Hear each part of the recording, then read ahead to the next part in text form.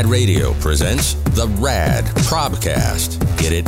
It's a podcast hosted by a guy named Rob. So it's a pROBcast. Very clever. And now, here's your host, a guy named Rob. For the pROBcast, this time, it's just you and me. No guest, because by popular demand, we're going to start diving into, I really hesitate saying the word investing because it sounds so boring. Don't leave. We're not going to be talking like stocks and bonds. I mean, a little bit, but that's later. We're talking more about financial wellness and not in some boring, drab banker way. In fact, if we had to come up with a title for this pROBcast, we're going to call it Money Buys Happier-Ness, which is a phrase that I settled into, I think, about 15 years ago, because the old expression, money buys happiness, is provably stupid and untrue, because there are lots of rich people who are miserable. I don't know how many rich people, wealthy people, well-to-do people even, upper middle-class people that maybe you've come across who are miserably unhappy, or at least definitely not happy. They might be wildly successful. They have all the toys in the world, all the money in the bank, or relatively speaking, but they hate their life, they hate their wife, they hate their kids, they hate everything, or half of it. And they just don't seem very joyful. So money doesn't buy happiness. And plus, happiness, as we've discussed so many times on the RAD show, that's a fleeting thing. When they do those studies of where they go out and they ask people, are you happy? That is ridiculous. Anyone who is happy all the time belongs in an institution.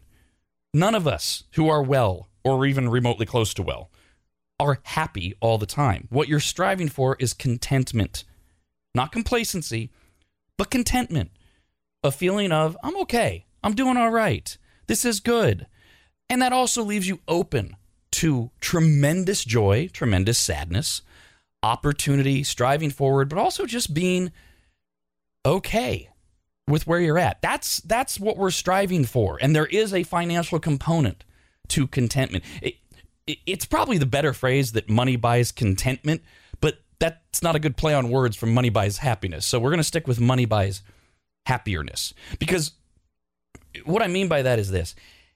If you buy my premise that we're trying to, as best we can, all be as content as possible, which opens us up for all the other great emotions that are out there, good and bad, is when you have whatever you deem to be money, which we'll talk about your various levels of wealth, because there's so many different stratospheres, and they're all fine. This is a very personal thing.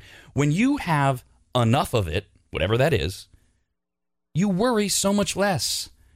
Worry is the thing, anxiety is the thing that leads us to not be content, to be constantly anxious, to never be able to get out of that feeling of impending doom, and certainly not welcome in moments of great joy. If you're spending any amount of time, let alone all of your moments, and especially right before you go to bed, worrying about where your next meal is coming from, whether or not you can pay rent, whether or not you can pay the power bill, the fact that you're 2 or 3 months behind, I mean, all of those things are crushing.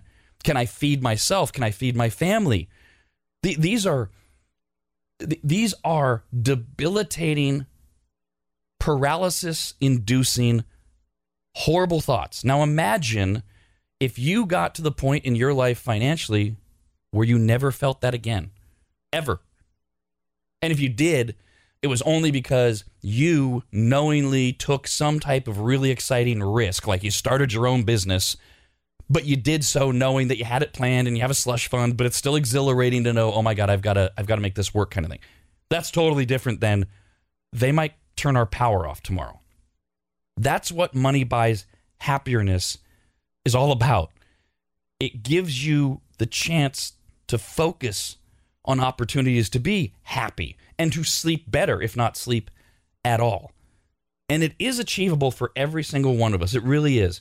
It doesn't mean, and that's why we've talked for the last decade in this country about the 1%. Well, that's because for 99% of us, we'll never get to that point. Or the top 10%, do the math. That doesn't mean that if you're in the middle, that you can't achieve contentment financially. You can. It's not easy. It's not fun. There are hard choices to be made, but the payoff is so worth it.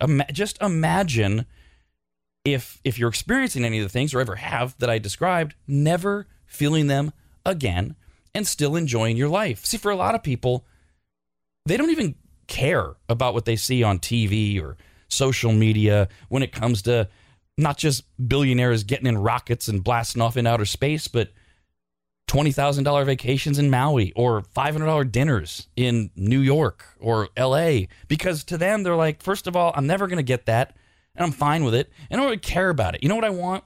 I want to be able to go out once a month to the Outback Steakhouse, and there's nothing wrong with that. The problem is they're not doing it because they can't, because they haven't achieved any level of financial contentment, or they are doing it and they have no business doing so. And every time they tell themselves, oh, I'm going to do something special for myself, like I'm going to go out to the Outback even though I know I can't afford it, I'm going to put it on this credit card that's already maxed out or is about to be, and I'm going to have this great time. And then later, after they digest their steak, the reality hits them and they feel even worse than they did before dinner because, oh my God, I just added another $50 onto a credit card that actually means it's like $75, $80, $90 depending on the interest rate and when I can pay anything. These are all things that can be addressed and cured and fixed over time with discipline and just a little bit of knowledge. That you don't need to take a class. You don't need to buy a book. I'm not going to be recommending books. I'm not going to tell you to go to some Dave Ramsey class or anyone else. These are I did this by myself. Whatever level of success you think I've achieved, which some would argue is massive and others would say, get a grip, dude. You're nothing. And I'm fine with both of those condemnations or judgments, rather, on either side. But I did it just by discipline and having a few really smart mentors who gave me some options, and I happened to follow their lead.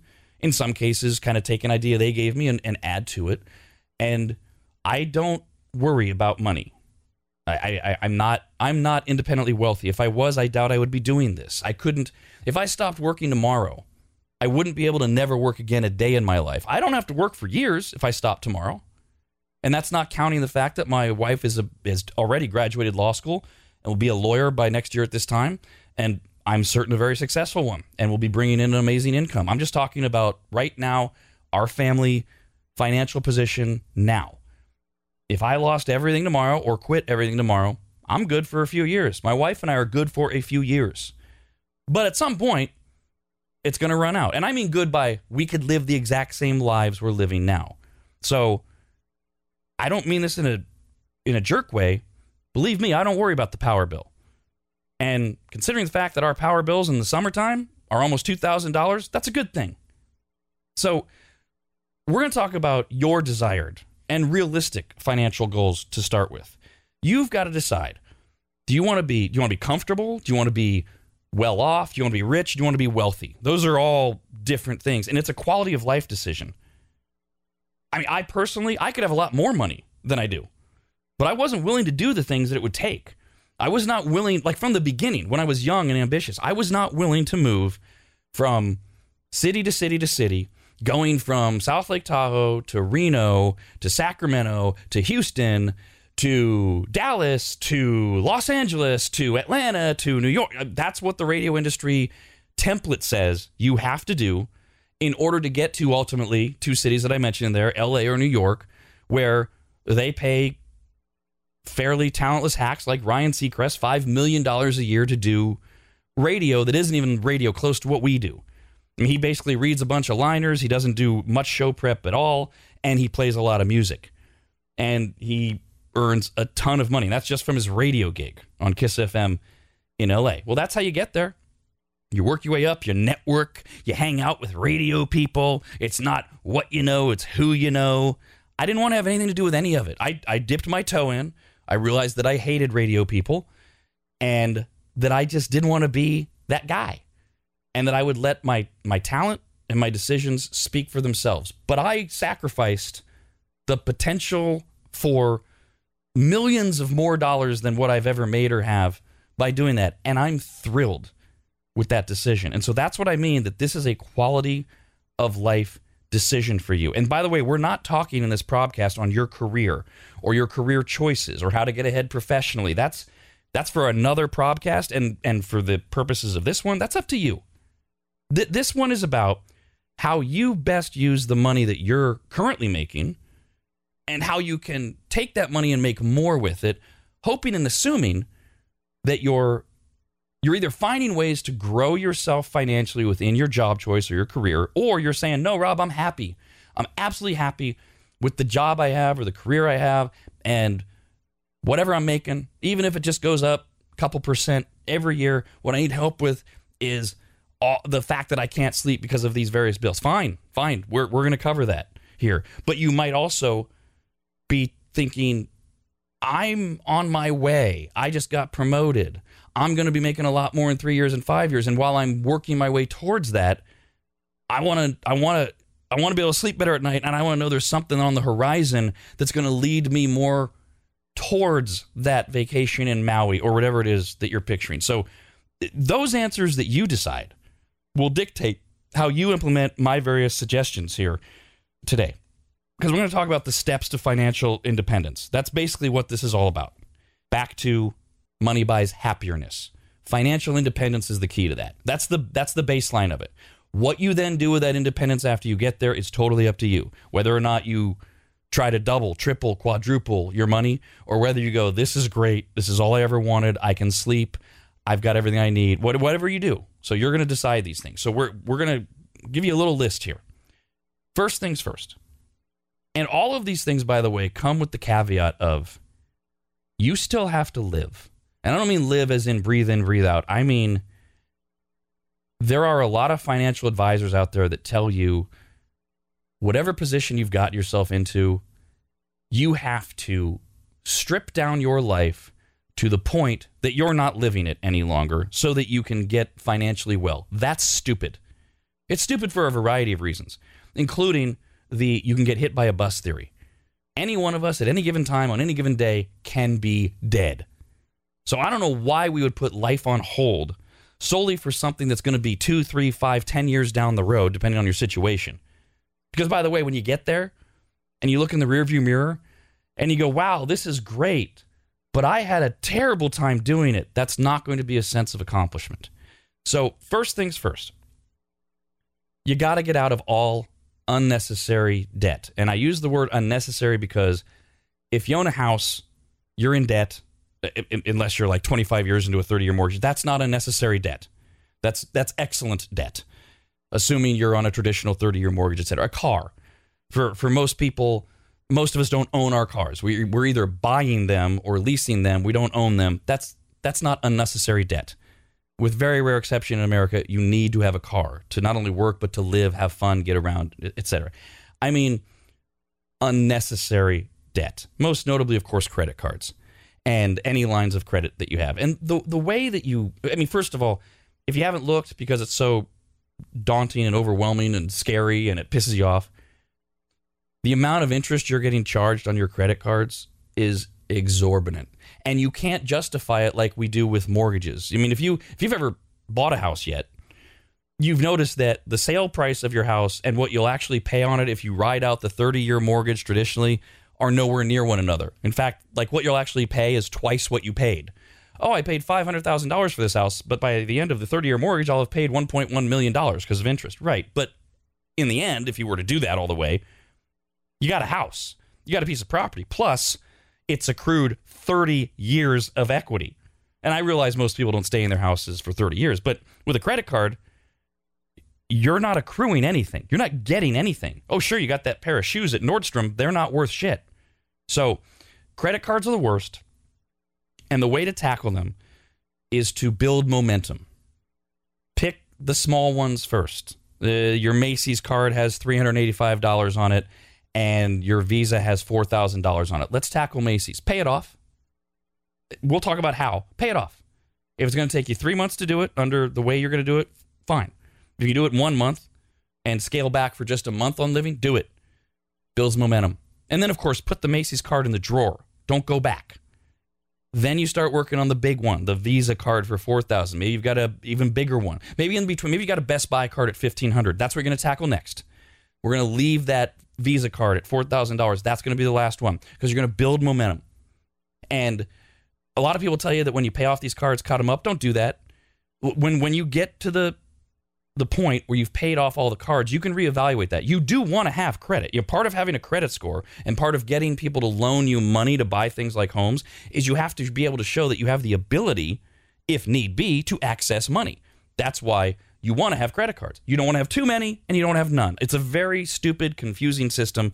But the more you research it, which, of course, everything I'm telling you comes with the caveat of you should research every single thing that I'm saying and decide if you agree with it. Because not everybody will. To me, it's all common sense, and to me, it's worked. But Dave Ramsey, who I referenced earlier, one of the most successful financial motivators out there, he's good. I don't agree with everything. I maybe agree with 70% of what he says and his team. And that's okay. And by the way, Dave Ramsey, there's a guy who would look at me and go, boy, you are not rich at all, sir. Because he's worth, what, $50 million? And good for him. So whenever all this stuff that I'm talking about, I encourage you to research and learn more, like about how many credit cards you should have open lines of credit compared to what we call your debt-to-income ratio and all that other crap. So get out of debt, credit cards. Now, there's two different versions here that I'm talking to. If you're just starting out, you are renting or you're living at home with your parents, and you built up some credit card debt. By the way, student loans are last. Student loans are the last thing you pay off for all the reasons that everybody should know in terms of the way we handle student loan debt in America. That'll be the last thing you touch. So we're talking about like credit debt for the most part. You have to cut back on expenses. You have to, and you can. Don't tell me you can't. I know for a fact that every single dollar that you're making is not going towards living. You are going to Starbucks every day, or you're getting fast food 5 times a week, or you're going out 3 times a week when you could go out only once a week, or when you go out, you're spending more than you have to, et cetera, et cetera. People are so bad at being able to step back and evaluate, yes, I can cut back on this and still live life. It won't be the same level to which I'm living, but it's going to lead to a better life, and I'm still living. I'm not just staying home all the time. You can cut back.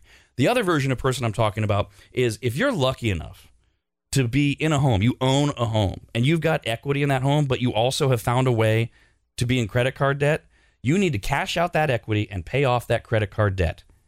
The equity in your home is your savings account, and it's sitting there doing nothing while your credit cards are killing you. And we happen to be living in a time when I record this in July of 2021 where almost all of us, if we've owned a home for a year or more, have an enormous amount of equity built up. You don't have to take all of it out, by the way. Take out what you need and get out from under this crushing credit card debt. I've used this example before. If you've got a ton of credit debt, but you own a home and you've got $100,000 equity, if something catastrophic happened tomorrow, a medical emergency rather is the best example, what would you do? You would cash out the equity in your home. It's just sitting there. Do it now, because those credit cards can become your emergency slush fund thing, and you can stop paying exorbitant interest on them, and you're going to raise your credit score as well. All of this will take time, by the way. But those are the two different versions that you get out of credit card debt. Get out of credit debt. That's the first step, no matter which situation you're in. Just starting out, or you've got a home and you found your way back into debt. And of course, all of this requires discipline. When you pay off those debts, don't use them again. Don't get lazy and just say, "Oh, well, I'm going to treat myself. I paid off all my debts, so now I'm going to take a $5,000 vacation." No, that's wrong. The only thing you'll use that credit card for moving forward are things that you can and will pay off at the end of the month. This is on you. No one else can help you with that. Once that's done, we go to the slush fund. We get out of the credit card debt first. We stop paying all that extra interest off. Now we have cleared credit, meaning if there's a catastrophic event, we've got credit cards. Yeah, we'll be going backwards, but life happens. And if we have to dig into that, and you better define catastrophic correctly. The need to go hang out with your friends in Fiji is not a catastrophic event, nor a justification to use your credit cards. Not if you're disciplined and saying, I'm going to cut back on life, but I'm still going to live it while I create a better one for myself. So We get out of credit card debt. Now we've got credit if we need it. Next thing, slush fund. This is where you build up a minimum of 3, preferably 6 months of current living expenses. You're no longer making those payments on your credit cards. You hopefully have used the discipline that we talked about earlier to stop going to Starbucks and fast food as much, stop buying a new blouse because it's cute, and instead, you've got discretionary income that you can now start putting away. Every paycheck, set up an automatic transfer from your account into a savings account that you open. You never see the money. It comes right out of your direct deposit and right into that account until the number that's in that savings account is the equivalent of what you would need to maintain your current lifestyle for 3 months minimum. Again, the goal ultimately is to get to 6 months.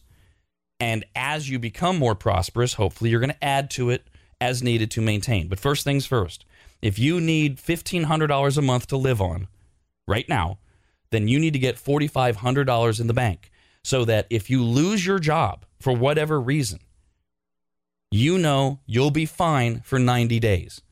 Because if you're at all hardworking and goal-oriented, you don't need more than 90 days to find the next job or find a job or find a way to get income. Short of course, getting your body cut in half. And again, now we're back to calamitous stuff. That at this point, if you're trying to build wealth, build financial contentment, all we can do is hope those things don't occur and prepare for them as we move forward. Now that we've got clear credit and a slush fund built up, stop paying for other people's lifestyle. This is one of the most eye-opening lessons that I learned very early on in life. Every single time I wrote a rent check to an apartment manager or to a homeowner, I was paying their mortgage. I was paying for their lifestyle. If you're renting a house right now and you pay your landlord $2,500 a month, guess what? He takes $1,800 of that and he pays off his monthly mortgage payment and he pockets the other $700. So not only is he making a $700 a month profit off you, you're paying his mortgage for him in a house that he doesn't even live in. That should infuriate you. The minute that was explained to me, it pissed me off. I'm paying for his house. I'm paying for her lifestyle. Yes, you are. And what I did, because I was so angry, was I took my pickup truck at the age of 21 years old that I was driving. I was just starting to really get forward in radio. I was in Reno. I was 23 at the time. And so I'm young, I'm single, and I drove this super cool truck, but I got so mad that I was paying for somebody else's lifestyle. I traded that truck in. I was paying $450 a month for that truck. I got the cheapest but most reliable car that I could find, a Geo Prism. Google it. I'm pretty sure they don't make them anymore, and you don't even see many on the roads. Cost me $200 a month. Instantly, $250 a month, straight to the bottom line. And I went back and I did those things we talked about earlier. What can I cut out? What can I cut back on? I mean, I'm 23, I'm in Reno, I'm in radio. My life basically consisted, outside of work, of partying, women, and alcohol. And pretty much all three of those things went along together. So I did less of each. Well, I didn't do fewer women, but that's for a different time. It was worth it. I still went out. Yes, I was taking women out in my Geo Prism. And you know what? They still went out with me. How about that? And I was saving up money so that in 1994, at the age of still 23, I was able to buy my very first home. Free and clear. Not free and clear. I didn't buy the home. I was able to do it on my own by saving up money and being disciplined. And then every time I wrote that mortgage payment check, I was paying for my lifestyle. I was building up my equity. I wasn't giving it to some landlord or something. It is, I grant you, harder now than ever, and it takes so much more time and so much more discipline to figure out a way to buy a house. The market is insane. It won't be forever. If you're literally just now trying to figure out how to buy your first house, you're not going to for years, but start planning for it because there's going to be an adjustment. And there are more and more opportunities and there are more and more programs to where you don't need 20% down. You can get in sometimes with zero down, depends on your background, things like that. Don't let the overwhelming nature of everything that's going on dissuade you from stopping to pay for someone else's lifestyle. This is a false choice. You don't get to say, well, I just can't make it work. Oh, okay, so you're just going to pay for someone else's life. Do the math. What are you paying in rent? Whatever you're paying in rent. Let's make the math easy. Let's say it's $2,000 a month. That's $24,000 a year you're giving to someone else to pay for their lifestyle. If they even have a mortgage, or if they're still paying off the apartment building you're living in, yeah, they're using a portion of it to go towards that. What if they own it free and clear? You're literally just handing $24,000 a year to that person or that entity that you're writing your checks to. How much do you make in a year? Twice that? And you're giving half of it to somebody so that you can live somewhere? You got it. You've got to stop with the excuses. And you do have to harness the importance of this and the viability of it, that, yeah, it may take you a while to get there, but it's worth getting there. Whatever analogy you need to use. Climbing Mount Everest, it's not done in an hour.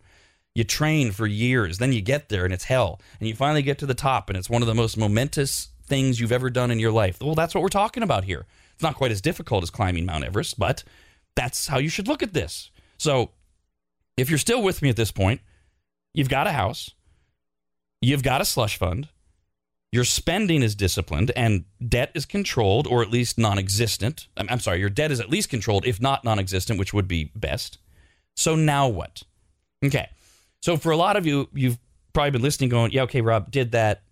Yeah, I did that. I already own a home. Thank you for being patient. I appreciate it. I just want to try to walk as many people through this as possible, because I know that things like this can be life-changing for people. Unfortunately, we don't teach finance. We don't teach monetary discipline in America, in public schools, and it's so overwhelming and intimidating that a lot of people, a lot of parents are incapable of even guiding people through how to start with this. And we wind up in this endless cycle, this morass of having no idea what we're doing, making the same mistakes over and over again, and waking up one day at 35, 50, whatever, and going, oh my God, I have nothing. I have nothing to show for what I've done. And I haven't even really had as much fun as I could. Oh my God, and I have crushing debt that I'm never going to get out of. So thank you for being patient. If you're already in the position where you got a house, you got a slush fund, and your spending is disciplined, and or you have no debt, here's the now what moment. And most people go the wrong way at this point. This is the point where most people, depending on where they are in life, add expenses that they aren't ready for because they think they've made it. Ooh, I got a house. I'm out of debt. I got a slush fund in case, my rainy day fund. And so they do something like have children, have an expensive wedding. They buy a boat. They start to take chronic, lavish vacations. They get a car that's way too expensive for their actual disciplined monetary spending. They put a pool into their house, which adds nothing to the value of it compared to what you spend on it. You spend $100,000 on a pool, it adds $30,000 to the value of it. Oh, but you have a pool. Oh, and you couldn't afford that $100,000. This is what people do.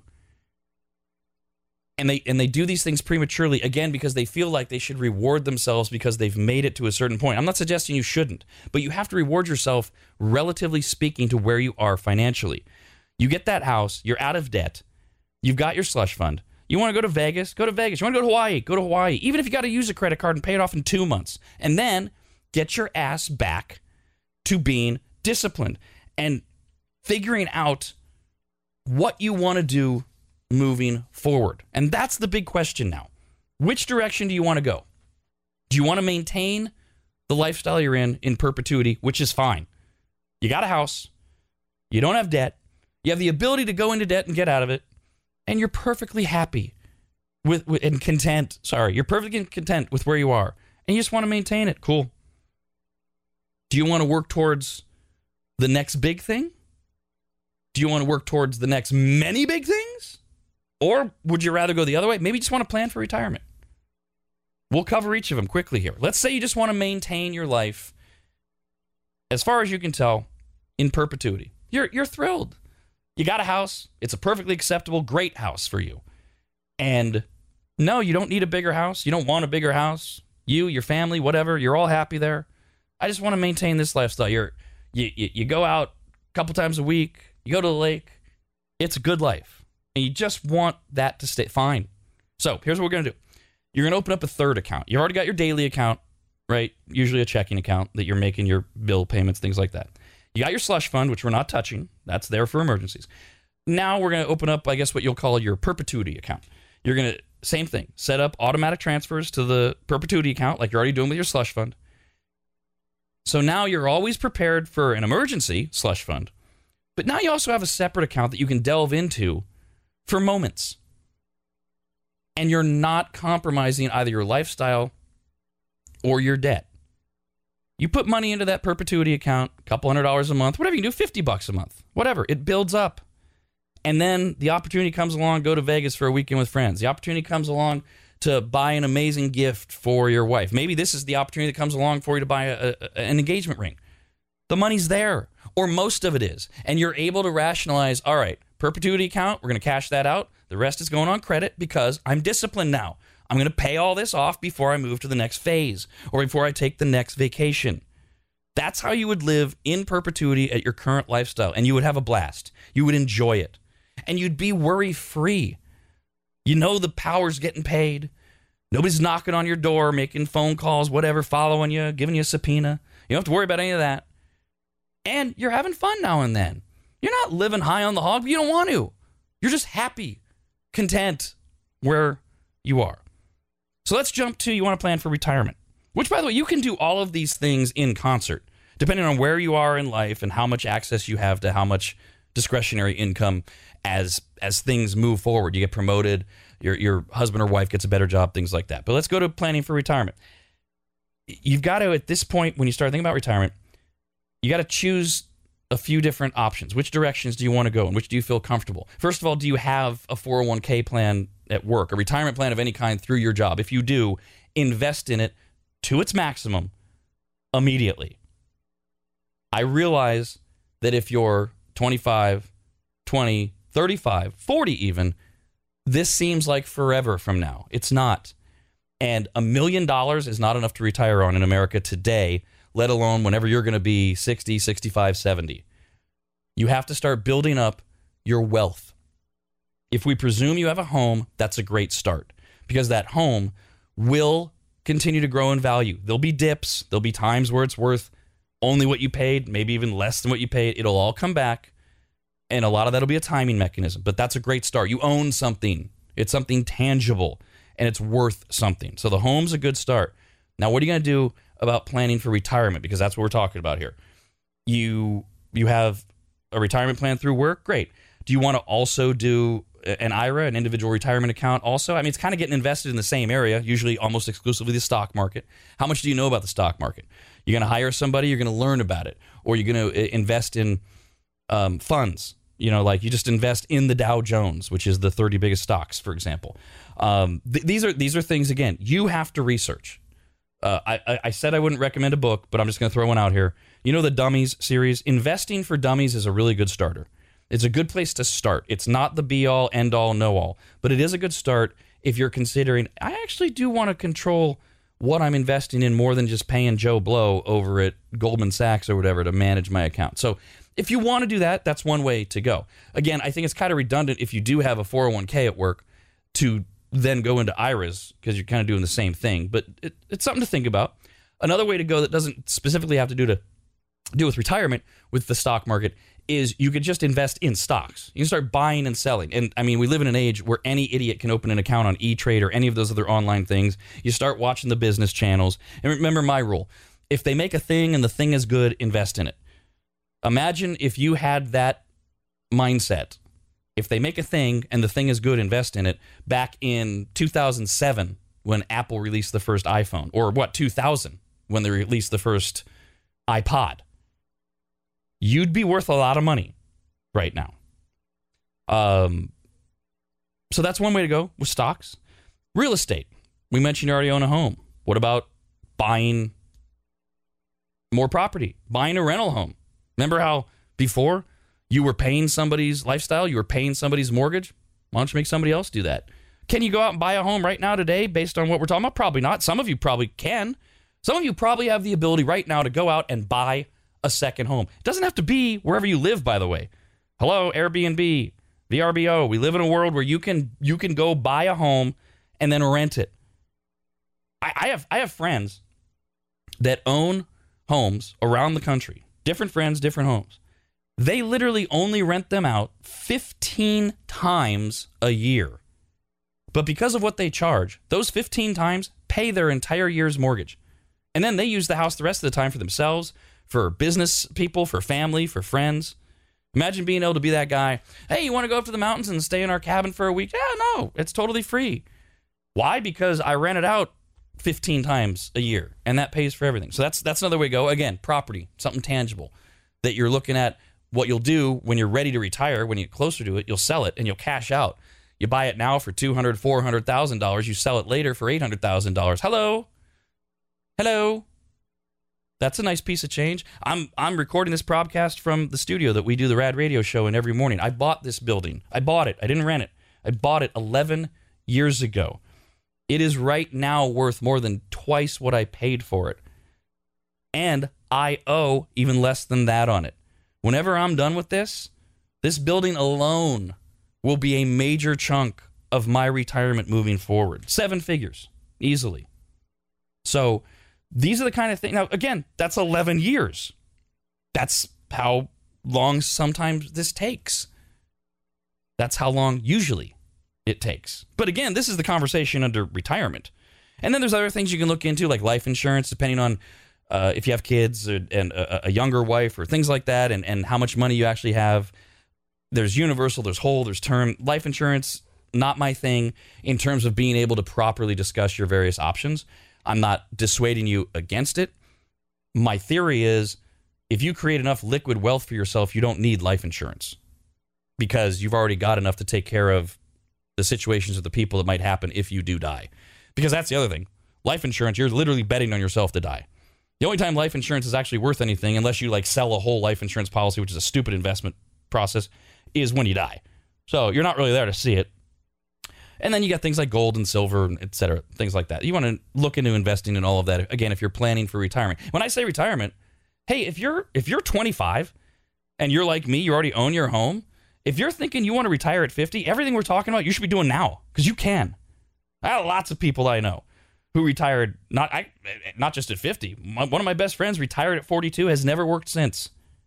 Odd little things that he does solely for entertainment that actually give him money, but hasn't worked since he was 42. So then let's get to the other category, the next big things, okay? You get to decide how big you want the next big things to be. So again, you got a house, you got a slush fund, you're working on retirement in some way, you don't have debt, but you want more. You're thinking, I'm going to be a mover and a shaker, whatever. And again, you define that. I got friends who work 5 days a week from 4 a.m.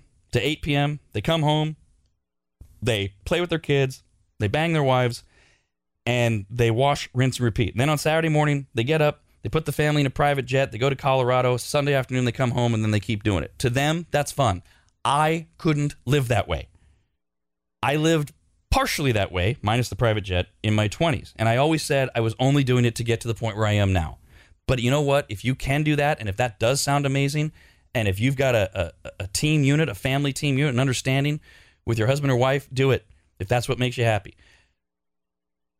It does come down to what it is that you want to achieve, how much you're willing to do, how much you're willing to risk to get there. So we go back to the rental home. Well, why does it have to be one? Maybe it can be a bunch. Maybe it's not a rental home. Maybe it's a flip, right? You've heard that before. They're still out there. They're still available, especially if you're handy or you know people that are handy. You buy a house that's got some problems, much lower than market price.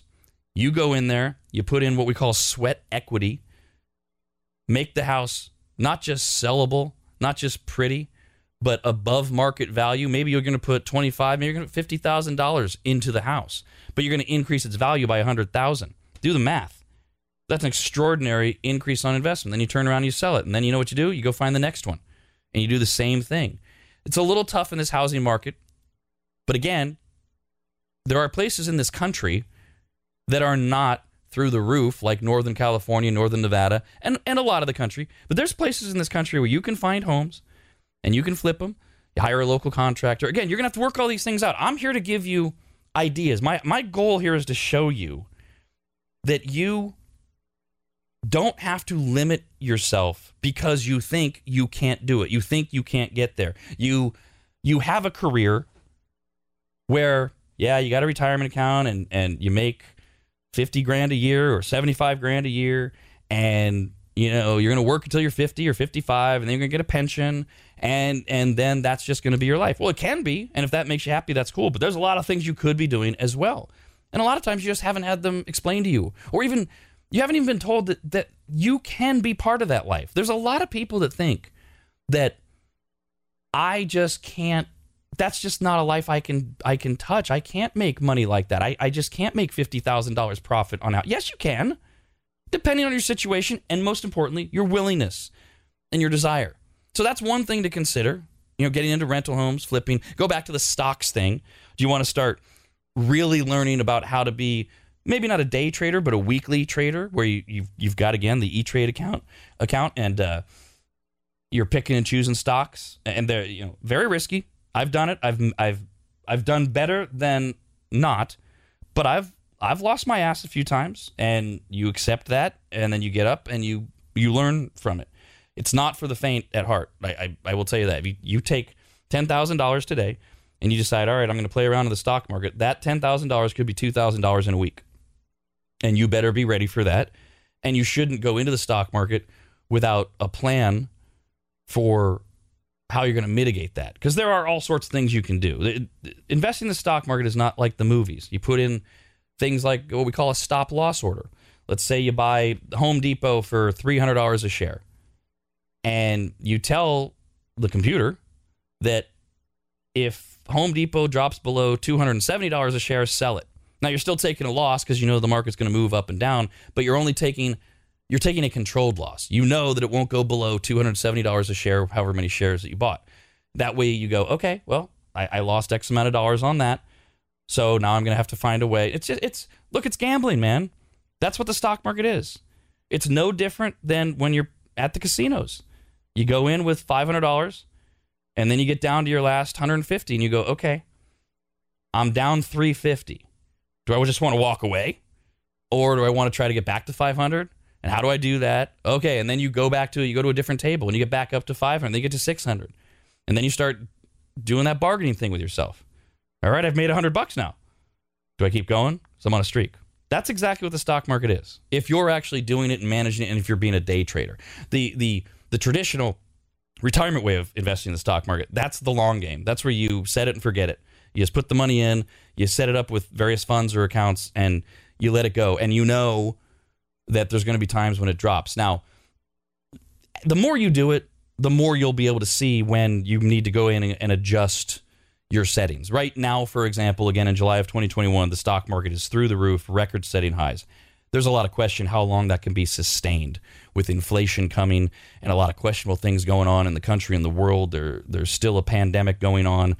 There's a lot of bad, really rising crime rates in America. A lot of things that make people nervous, and yet the stock market is still bustling. How long can that go on? If you're really experienced, you probably have gone in, like I have, and you've adjusted your stop loss orders. You said, okay, I've really done well over the last year, so I'm going to go ahead and let this thing fluctuate 20% because I've made 80% gains. So I'm happy to lose another 20%, but I'm going to lock in at 60% gain over the last year, meaning if the stocks ever get that low, they're going to sell automatically. I hope I'm not getting too technical or dorky. I'm just trying to explain in a very 30,000-foot way some things for you to think about. Again, you need to go out and learn this stuff. You got to read about it. You got to research it. Don't just go take that 10 grand and open an E-Trade account and go, all right, I'm just going to do what Rob said. I haven't told you anything. I've only given you kind of a map to follow. Something that a lot of people don't consider, don't think they have access to, but you do now more than ever with the internet and social media, things like WeFunder. Invest in businesses. This is something that can really make you a lot of money if you choose wisely. Now, again, What's your knowledge? I don't mean start your own business. That's another thing, obviously. If you've got a passion or a talent and you believe that you can be successful at it, of course do that. To me, that was a given. I should have mentioned that earlier. I mean invest in somebody else's business. Find somebody who's doing something that you go, that's really smart, or that's a great location, or that's a great idea in a great location, and invest in it. The worst thing that can happen is you'll lose your investment entirely, which is why, just like when you walked into that casino with $500, you better have been willing to lose it. You don't invest money you're not willing to lose. However, if you're smart, if you've done your diligence, maybe you've talked to a few people smarter than you who have said, yeah, that's a really good idea. You invest your money in a really good idea or product. And then, if you're right, you literally sit back and wait for the checks to start rolling in. Years ago, I was mentored by a friend who gave me this idea. And then, yes, through getting to know people, I met someone who had an opportunity for me to invest in a Taco Bell. Franchisee was looking for people that would help him buy and pay for the Taco Bell franchise. And so I saw where he was putting it. I believed in him. I knew it was a great location. Plus, it's Taco Bell. And this is like in the 90s. So I invested a few $1,000s. And for the next 7 years, I think it was, every month after, so it took a year before I saw anything. Full year, thousands of dollars. I'm in my 20s. I had to really reach deep to find this money. And then for a year, there's nothing. There's no return on my investment because there's no profit, right? For a year or many years, companies run in the red before they can get to the point where they say, we're all making money now. We've reached that point where now I can start paying myself and paying other people back. More than a year into it, I started getting checks. I'm just going about my radio career. First few months, there were a few $100s. And then once we settled in, I spent 5 or 6 years getting checks to the tune of $1,700 a month, almost like clockwork. Sometimes a little bit more, sometimes a little bit less, on top of what I was making. And then 8 years-ish into the whole thing, the franchisee sold the entire property. And I got a check for more than $70,000. So I invested $5,000, spent 5 years. After waiting a year and a half, I forget, that was 25 years ago or so, spent 5 years getting $1,700 a month. Do the math. What is that? 18 grand a year? That doesn't sound right. 20 grand a year? And then got a $77,000 payout. Pretty good. And anyone can do that. If you're smart, yes, if you know a few people, if you trust, and if you're willing to lose, you can get a big payback. And then you can take that money that you make, and then you can do what I did. You can invest it into your next home as an enormous down payment without touching all of your other liquid assets. Or you can buy a building that has a radio studio in it. You know, whatever you're going to do. These things are out there. They're available. I mentioned WeFunder. There's all sorts of things on WeFunder. And a lot of them you're going to look at and you're going to go, that's stupid. I almost everything I look at that's available, I go, nope, not worth it. But every now and then you see something, you go, this could be something. Now, again, it could take years. Some of you listening to me right now, a couple years ago, invested in Circles with an S, the social media app. And we told you from the beginning, this is a long haul. And I still believe the potential for Circles to be wildly successful and a massive payout is absolutely likely. But I'm 3-4 years into this thing. I haven't seen a cent. I don't expect to for another 3, 4, 5 years. Who knows? That's part of all of this. And that's what dictates that whole, do you want to maintain your lifestyle? Do you want to plan for retirement? And what is the next biggest, bestest thing? And how far into it do you want to get? And maybe none of this is really what you're looking for. Maybe you're a different version of maintaining. And there's nothing wrong with that. Just remember to not repeat the mistakes. Don't get yourself back into the debt problems that got you into the mess that you were in, that you had to dig yourself out of in the first place. And if you're right now listening to me and you've made it through this thing and you are mired in that debt, and now you've spent the last half of this thing listening to all these pie-in-the-sky ideas of investing in a Taco Bell, and you're like, oh, okay, this is not helpful to me. I understand, but it's not unattainable. It isn't. Now, can all of us be in the 1%? Obviously not. But the truth of the matter is, most people won't ever even try. And there are ways for you to do so without losing everything. There's ways for you to not even come near trying for the top 1% and just be so much more prosperous than you are and be content. And find a way to let money buy you happier-ness. It can be done. And then once you get there, you get to decide how much more you want to go. I hope this has been somewhat helpful, as at least a groundwork, a basement floor for you to start thinking about some of these things. We're going to be doing more of these pROBcasts. I'm going to have some guests on. I'll be doing more talks with you about other ways for you to look at your money and your investing. Please feel free to email the show. Just send it to the regular RAD radio address, rad@radradio.com. Just put the pROBcast in the subject line. And if you got a question, something specific you want me to touch on, delve deeper, get a guest on that maybe can get more specific and technical than I can, I'll be happy to. Like I said, this stuff's important. And there's absolutely no reason why every single one of us can't be pursuing our next level of happier-ness. Thank you so much for joining me on the pROBcast. I'll talk to you next time.